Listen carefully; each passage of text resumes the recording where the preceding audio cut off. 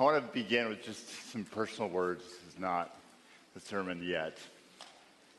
So about 8 years ago, my wife and I got married in California, and we, in August, moved to Charlottesville. Drove all of I-40. It was miserable and hot.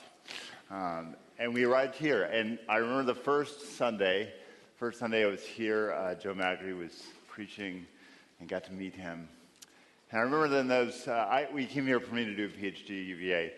And I remember thinking, hey, it'd be really awesome to be a pastor at Trinity. But I thought, there's like 4 pastors here. That's never going to happen. And then fast forward to 2020. My wife is actually on staff. She got hired before I did, which makes sense. She's better than me in all things. And the pandemic had just hit, and I was applying for jobs. I was offered 2 jobs. One was a solo pastor job, which honestly fit my sense of who I am. I love doing a lot of different things. I'm more of a generalist than a specialist. And one of the things that I love doing is preaching. And so this solo pastor job fit me so well. And yet, it was the pandemic. It had just been shut down. We weren't able to go visit that church. And Trinity also offered me a job. And I thought, I love this church so much. It felt like God was calling Jessica and I to be here. The job description, I don't think it had anything in there about the preaching. I think maybe Walter told me I might get to preach 2 times a year, which was very sad to me. But we ended up taking the Trinity job because we love you. We love you, and we've been here and wanted to continue to do that.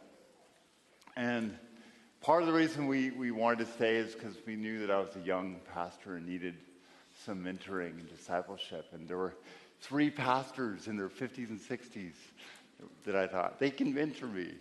And then, as you know the story, within a year, they had all left for various reasons, good reasons. But the Lord is so generous. The Lord is so generous to send Mike Sherritt here. Mike was such a loved mentor to me. I actually got to hear Mike preach 8 years ago at a little church called All Nations. And I remember going up to him after his sermon, and I asked him, would you mentor me? And he was going to Philadelphia, and so he kind of awkwardly looked at me, and it's like, no, can't do that. And it's been really fun to remind him that the Lord dragged him back just for me. So I'm so thankful for Mike and so thankful for you all. I think as Trinity is on the cusp of a new season. It's on the and I'm really excited about that season. I'm really excited. And yet, this sense of call feels like the Lord is calling Jessica and I away. I love. It feels like it's time for me. I've kind of grown up, and most of that is because of you, maturing. And this has been a hard season. When I thought that I needed some sanctification, I didn't know that it was going to be. I didn't think the fire would be this hot, but it got hot. But I'm so thankful for it on the other side, and so thankful for you. So it is very bittersweet for us to leave, but I'm so excited to go to Castro Valley, a place I'd never heard of before 5 months ago. But it's just south of Oakland in California, and the Bay Area is one of the least churched areas in the U.S. And so I'm so excited to move there and to see what God might do. I'm excited to see what God might do through us. So let's get to our text now. Details. We'll be leaving in late July. Jessica always tells me that I forget details, and that's very true. We'll be leaving in late July, so we're going to be hanging out with you for a little bit of the summer. So let's jump in now. So this May and June, we are in a sermon series on Ephesians. And last week, we looked at how renewal in Christ means we learn a different language. And the week before, we preached on anger. I preached on anger, so I was preparing you to read my letter and not be angry at me as I leave you. And now we've arrived at chapter 5 about marriage. Now, you can hear and see the gospel of romance everywhere. You can watch a range of rom-coms on Netflix from high to low budget. You can drag it out over 30 one-hour episodes of a Korean drama. I'll tell you, I'll give you a hint. They always end the same. The guy and the girl end up together. That's how they end.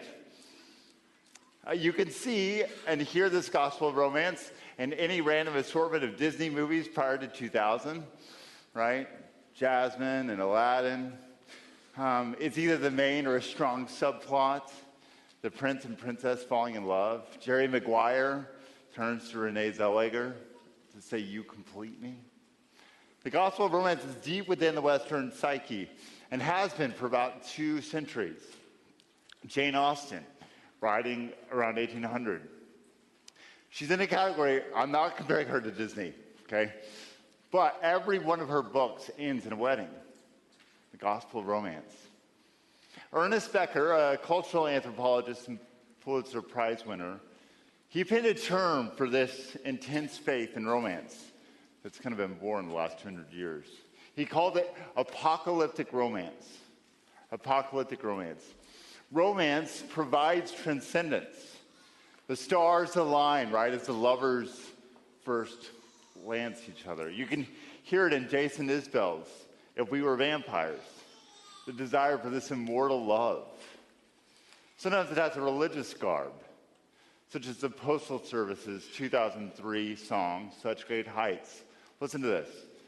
I'm thinking it's a sign that the freckles in our eyes are mirror images. And when we kiss, they're perfectly aligned.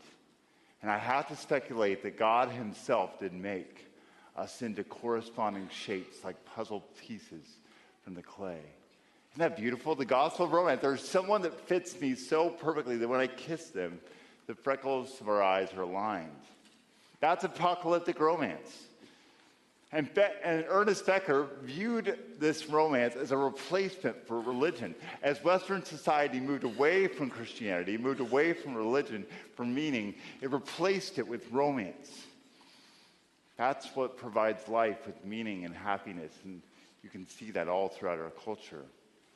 So what do we do with this longing for love and lover, this gospel of romance? Well, let's jump into our text and see.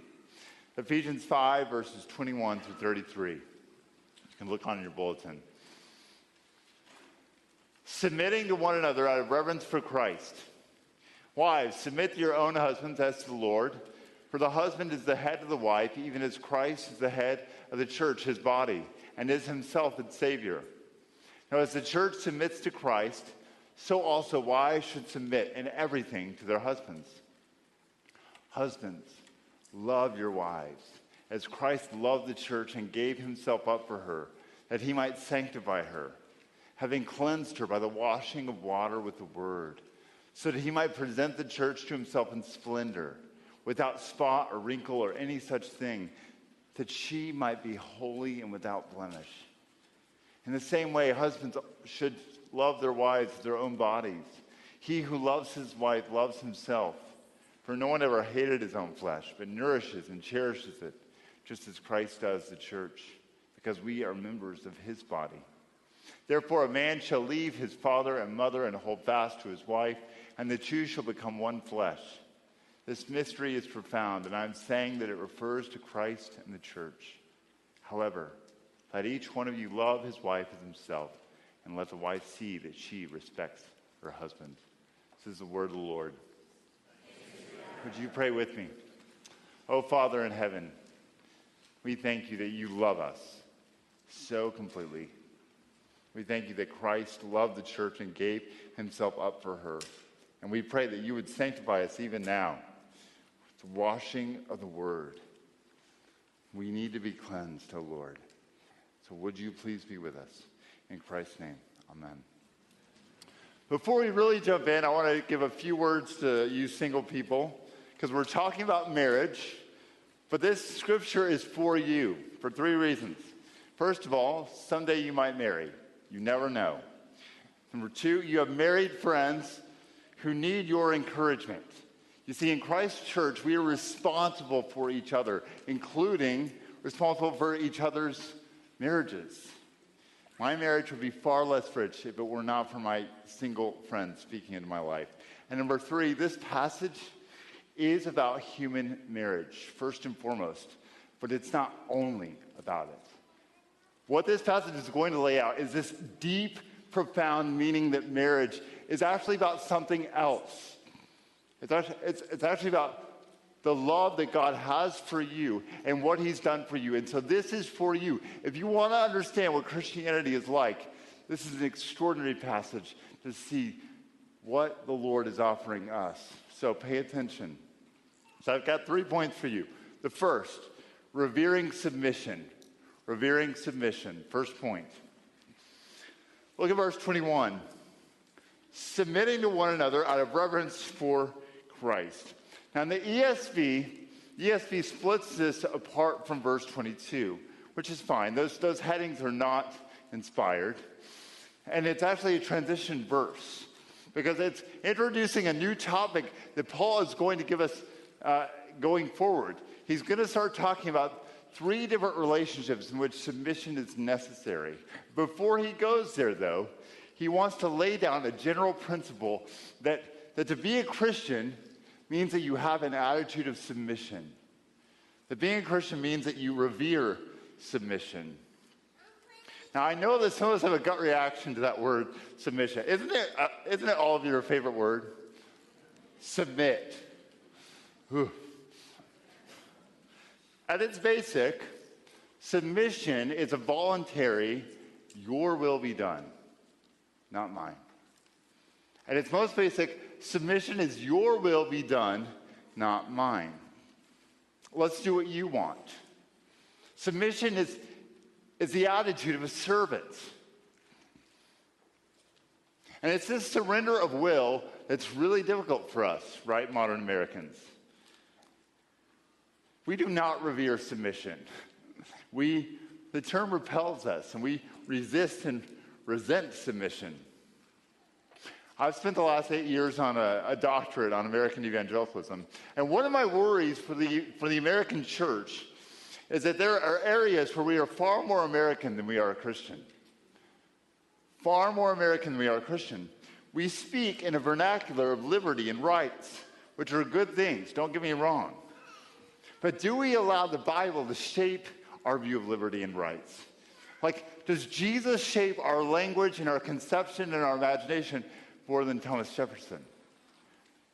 Scripture calls us at times to actually give up our rights, especially for the love of neighbor, to submit to each other, to surrender our rights, submission. And there's an implied and an explicit rationale for this submissive attitude. The implied rationale that Paul is giving us actually goes all the way back to chapter 4, the very beginning. In chapter 4, Kelly preached on this at the beginning of May. It's all about unity in the church. Unity in the church. Paul wants the church to be unified. Why? Because God himself is unified. Father, Son, and Holy Spirit. And then if we're going to image that unity, then we have to submit to each other. Submission is actually a technology, a technique, a way that we actually bear unity. And our marriages need it. Our churches need it. We need unity. If we're going to have unity, we have to submit. And the explicit rationale, that's the implicit.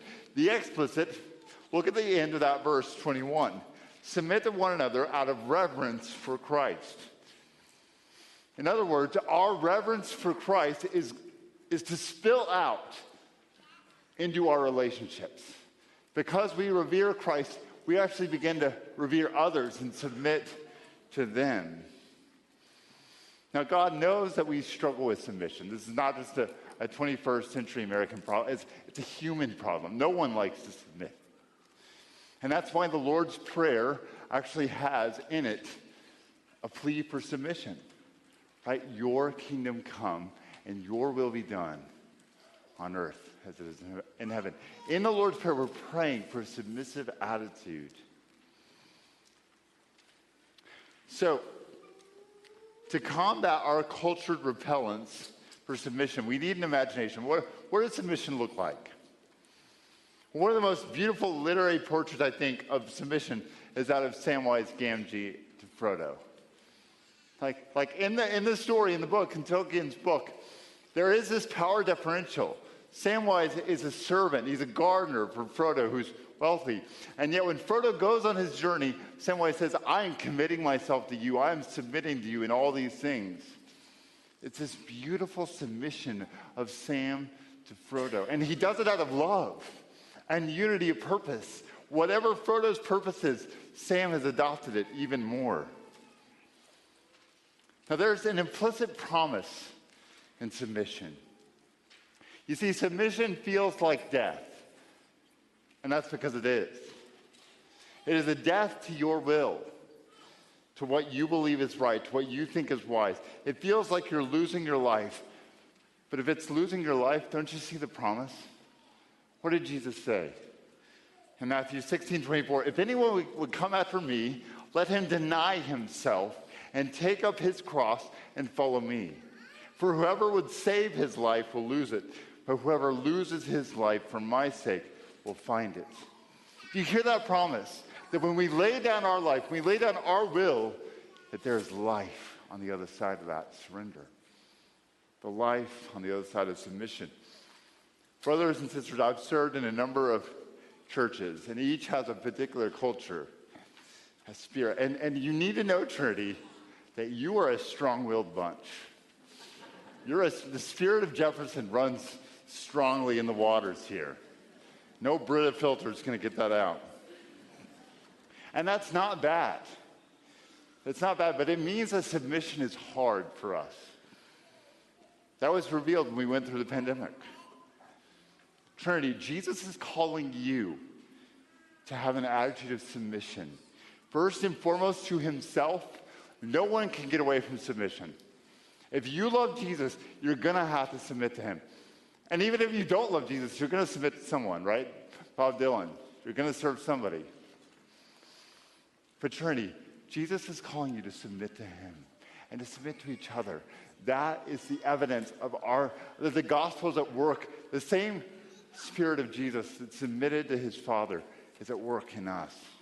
So when's the last time you submitted to your boss, to your friends, to a spouse, your parents, your kids? Friends, we need to revere submission. That leads us to our second point, the sacrifice of love. In verse 22, Paul moves from the general command of submission to the specific. Verse 22, wives, submit to your own husbands as to the Lord. Now note, it is your own husband. This is not a general command for all women to submit to all men, or even all wives to all husbands, but each wife to her husband. And the initial rationale is like verse 21. Submit to your husband as to the Lord. As you submit to the Lord Jesus, submit yourselves to your own husbands. Now, I understand how countercultural this is in our day. But you need to know this was countercultural for Paul's day, too. Not for his instructions to wives, but for the next part, for the husbands. You see, the Greeks and the Romans, they practiced what I would call promiscuous patriarchy. There was a double standard. Women were to be faithful, but it was expected that men would be unfaithful. Demosthenes, an Athenian, listen to this quote. Listen to his view of marriage and his wife. We keep prostitutes for pleasure. We keep mistresses for the day-to-day needs of the body. And we keep wives for the beginning of children and for the faithful guardianship of our homes. Ugh. Disgusting, right? But what does Paul say here? Now, a Greek husband would agree with verse 23. Look at verse 23. For the husband is the head of the wife. A Greek husband would say, yes, I agree. But then look at verse 25. Look how Paul commands and instructs husbands. He says, husbands, love your wives. How? As Christ loved the church and gave himself up for her. Now, whoa. Isn't she the one that should sacrifice for me? Like, I'm the head, right? She should sacrifice for me. Biblical scholar Michelle Lee Barnwell notes that Paul is actually turning this metaphor of a head on its head. Because the head is more necessary, right? With the body expendable. Why would the head sacrifice for the body? If you lose the head, you lose everything. And yet Paul is calling the head to sacrifice for the sake of the body. He's calling men, husbands, to sacrifice for the wives. That's not what the Greeks would have expected. Paul is calling these husbands to fidelity, to love, to sacrifice. Now, wives, it's submission to a husband that is sacrificially committed to you. Do you see that? I'm going to submit myself to you, but you are going to sacrifice for me. So let's give a hypothetical with no basis in reality. Let's say that you budgeted one ice cream per month in your family, and your wife likes mint chocolate chip, which is a garbage ice cream. Ice cream should not taste like toothpaste. It just shouldn't. But let's say we have to buy one ice cream per month, right? And so the husband might say, hey, look at verse 22, right? No mint ice cream, you gotta submit. Well, what can she say? She can say, yeah, but look at verse 25. You have to give up your life for me. I think this whole ice cream thing might be a little low, right? I joke, but it's important that Paul gives these principles, but he doesn't actually flesh or articulate out the practicality of them. There's remarkable flexibility in this concept of headship and submission. Like how they get worked out is going to look differently from culture to culture, from marriage to marriage. And it's not a coincidence that right before this passage on marriage, Paul says, I want you to cultivate wisdom. Be wise. So to summarize, in a Christian marriage, wives submit and husbands sacrifice for their wives' good. Now, when you put it like that, the calls are distinct, but they're not all that different. Submission is a species of sacrifice, isn't it? Of giving up yourself. It is surrendering your will. Matthew Henry, I love this quote. He said, so much is required of each husband and wife that neither should have reason to complain of these divine injunctions. The love which God requires from the husband on behalf of his wife will make amends for the subjection which he demands from her to her husband. And the prescribed subjection of the wife will be an abundant return for the love of the husband which God has made her do. In other words, what I'm saying here is submission and sacrifice, husband and wife, they're both ways of being like Jesus. Like marriage, what Christian marriage is to take us and to make us look more and more like Jesus. That's the point. That's the point. And both of these things go terribly wrong when there is no love. He says, husbands, love your wives. We live in a moment, church, fixated on power. And it's slipped into the church. Church historian Carl Trueman notes that discussions on gender, especially in conservative Christian circles, sound like those in the academy. Like Derrida and Foucault, obsessed with power and who has power. But the subtext of the new creation in Christ is one of love. Love. Of the self-giving, self-sacrificing nature of love. And without love, submission and sacrifice turn into a tit-for-tat legalism that ends in bitterness. Remember 1 Corinthians 13. If I submit or sacrifice without love, it's pointless, it's futile. I'm a noisy gong. Love alone holds the power to transform submission and sacrifice into a delight. I think it looks like this, the sacrifice of love. You know the short story, The Gift of the Magi by O. Henry? A poor married couple has no money for Christmas gifts, and the wife has beautiful long hair, and so she sells it in order to buy a present, a chain, a watch chain for her husband.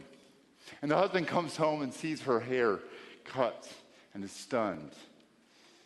He gives her the ornamental combs that she's been eyeing. He bought it for her hair. But he sold his watch to do so. He's stunned. Both of them have given what they prized most. Her hair, his watch. Both of them give that away so that they could bless and give to their sacrifice for their beloved. And O. Henry ends with this great line. He says, these two foolish children who most unwisely sacrifice for each other the greatest treasures. But then he says, but of all who give gifts, these two were the wisest. That's the sacrifice of love. Why? And the story ends with the husband smiling. Because what's happened is not just a transaction, but a pledge of love. And love has a vector, friends. Our marital love is going some way. We see the purpose of marriage in verse 26. It says that he might sanctify her. That is what marriage is about. It's about sanctification. If you don't want to change, then don't get married. If you don't want to change, if you like who you are, don't get married. Stanley Hauerbaugh says, don't worry about marrying the wrong person. You're always going to marry the wrong person. You're always going to marry the wrong person. In Christian marriage, it's about sanctification. It's about loving the other towards Jesus. And we get glimpses of what this person could become like, of the beautiful creature inside of them that is in Jesus. And that's what marriage is. It's sharpening. It's pushing them ever so gently, sometimes with confrontation, sometimes conflict. In marriage, confrontation is not evil. It's necessary because we are sanctifying each other.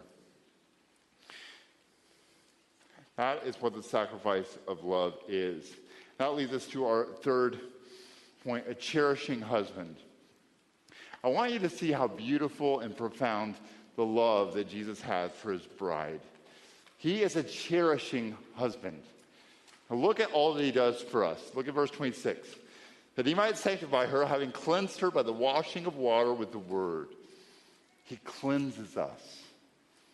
So that, verse 27, he might present the church to himself in splendor, without spot or wrinkle or any such thing.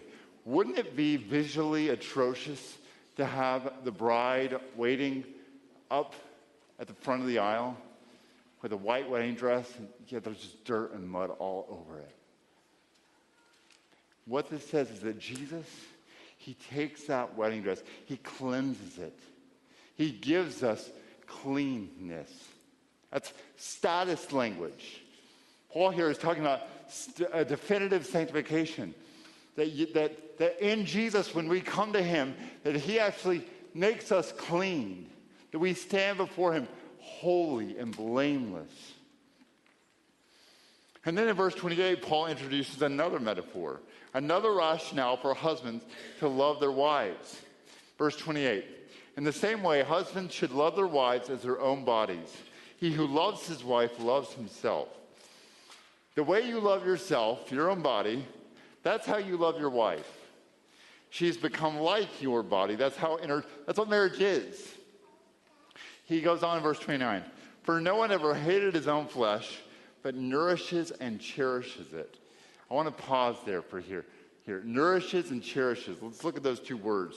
The Greek word for nourish is also the word for feed and nurture. So husbands are to feed and nurture their wife. And then cherish. It means to keep warm.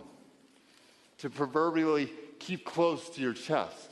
To cherish, to care, to treasure. Paul uses this word in 1 Thessalonians 2:7. He says, but we were gentle among you, like a nursing mother cherishing her own children. It's perhaps fitting that Paul draws on a word associated with a nursing mother. Both nourish and cherish, in our culture, those are like feminine words, right? That's what moms do. And yet Paul is saying, hey, husbands, this is what you do for your wives. You are to treat them gently, kindly, to cherish and treasure, just as you do your own flesh. Think of the care a professional athlete gives to his body. Like when something goes wrong in his body, like there's like a multitude of staff that goes to tend it, to heal it, to care for it. That's what Paul is saying.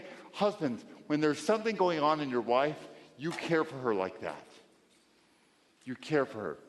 Now, one way to do that is to listen. Husbands, you need to listen.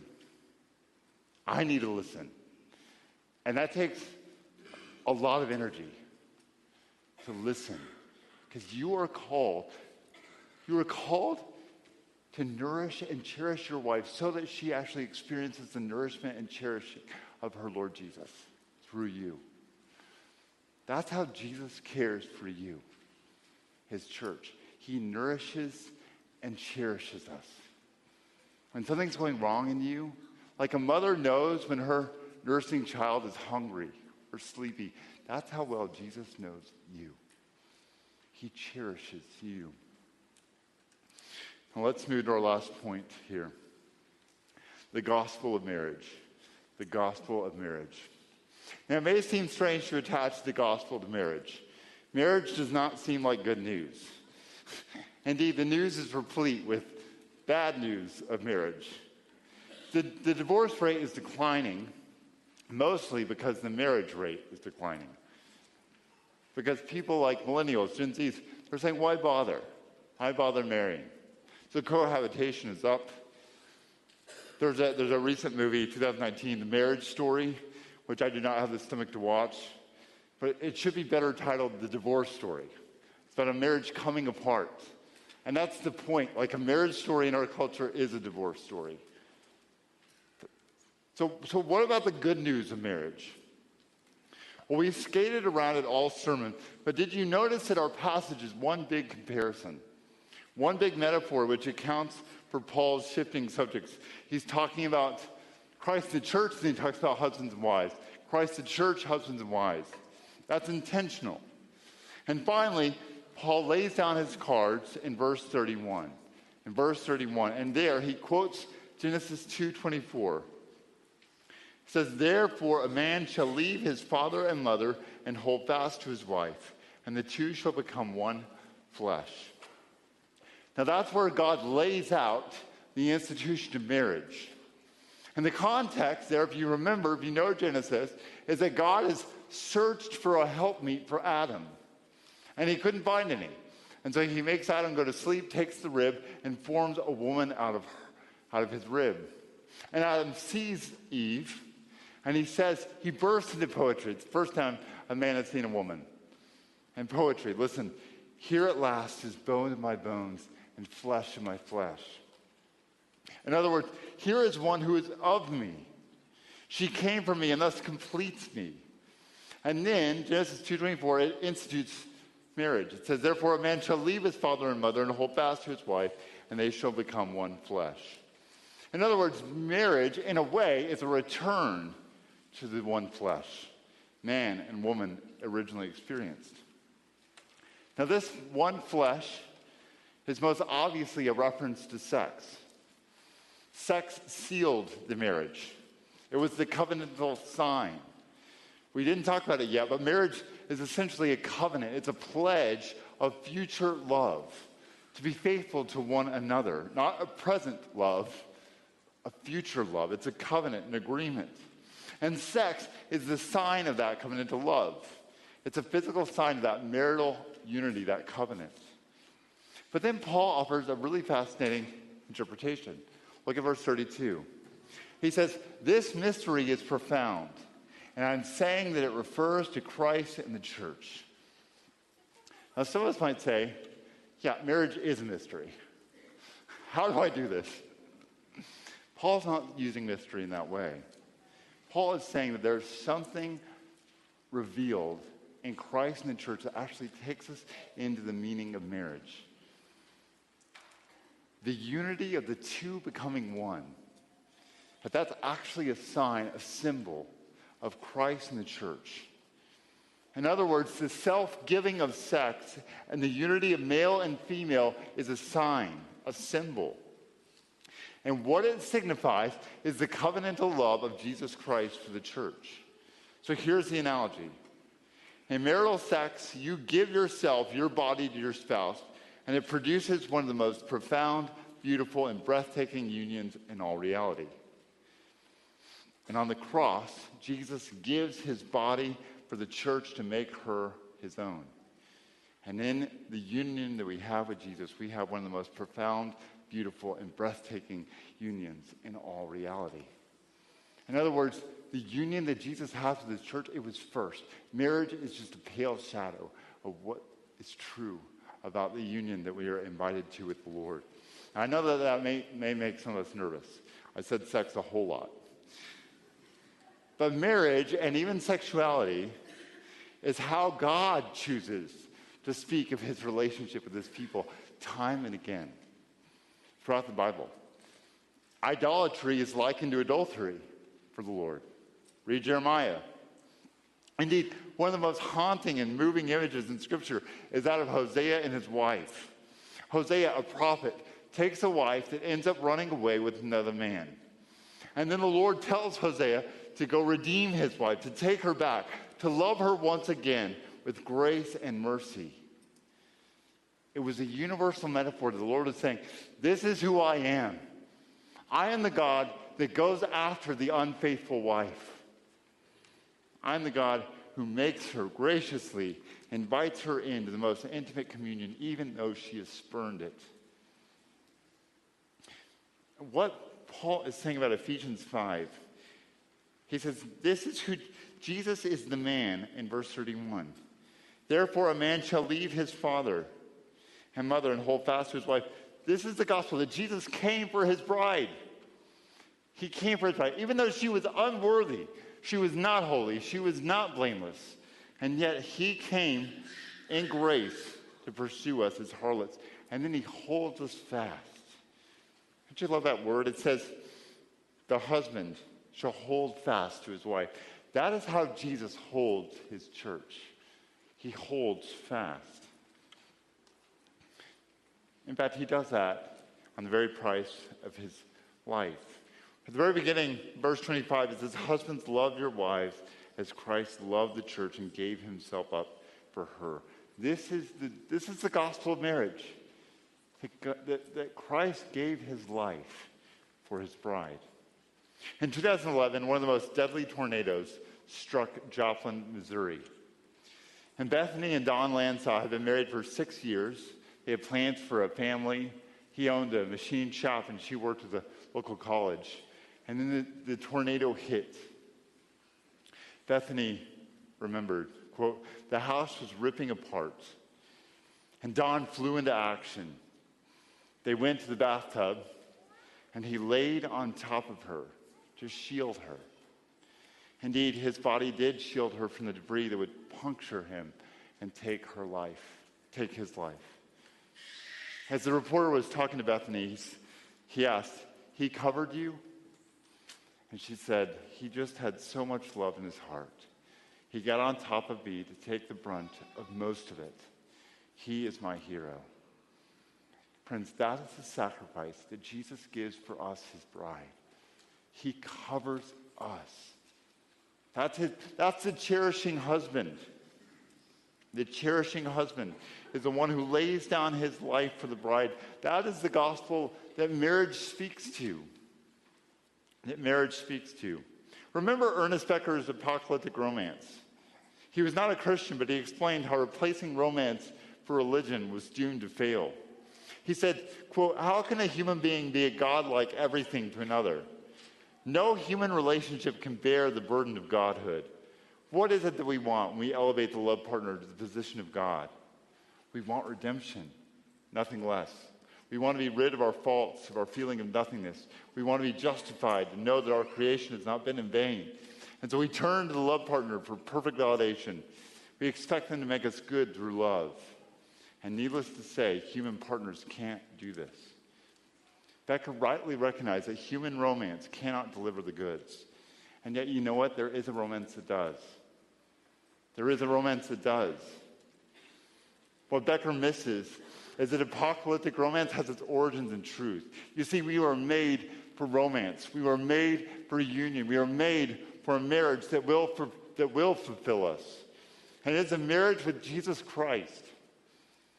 If you do not know him, you do not know the one for whom your soul was made.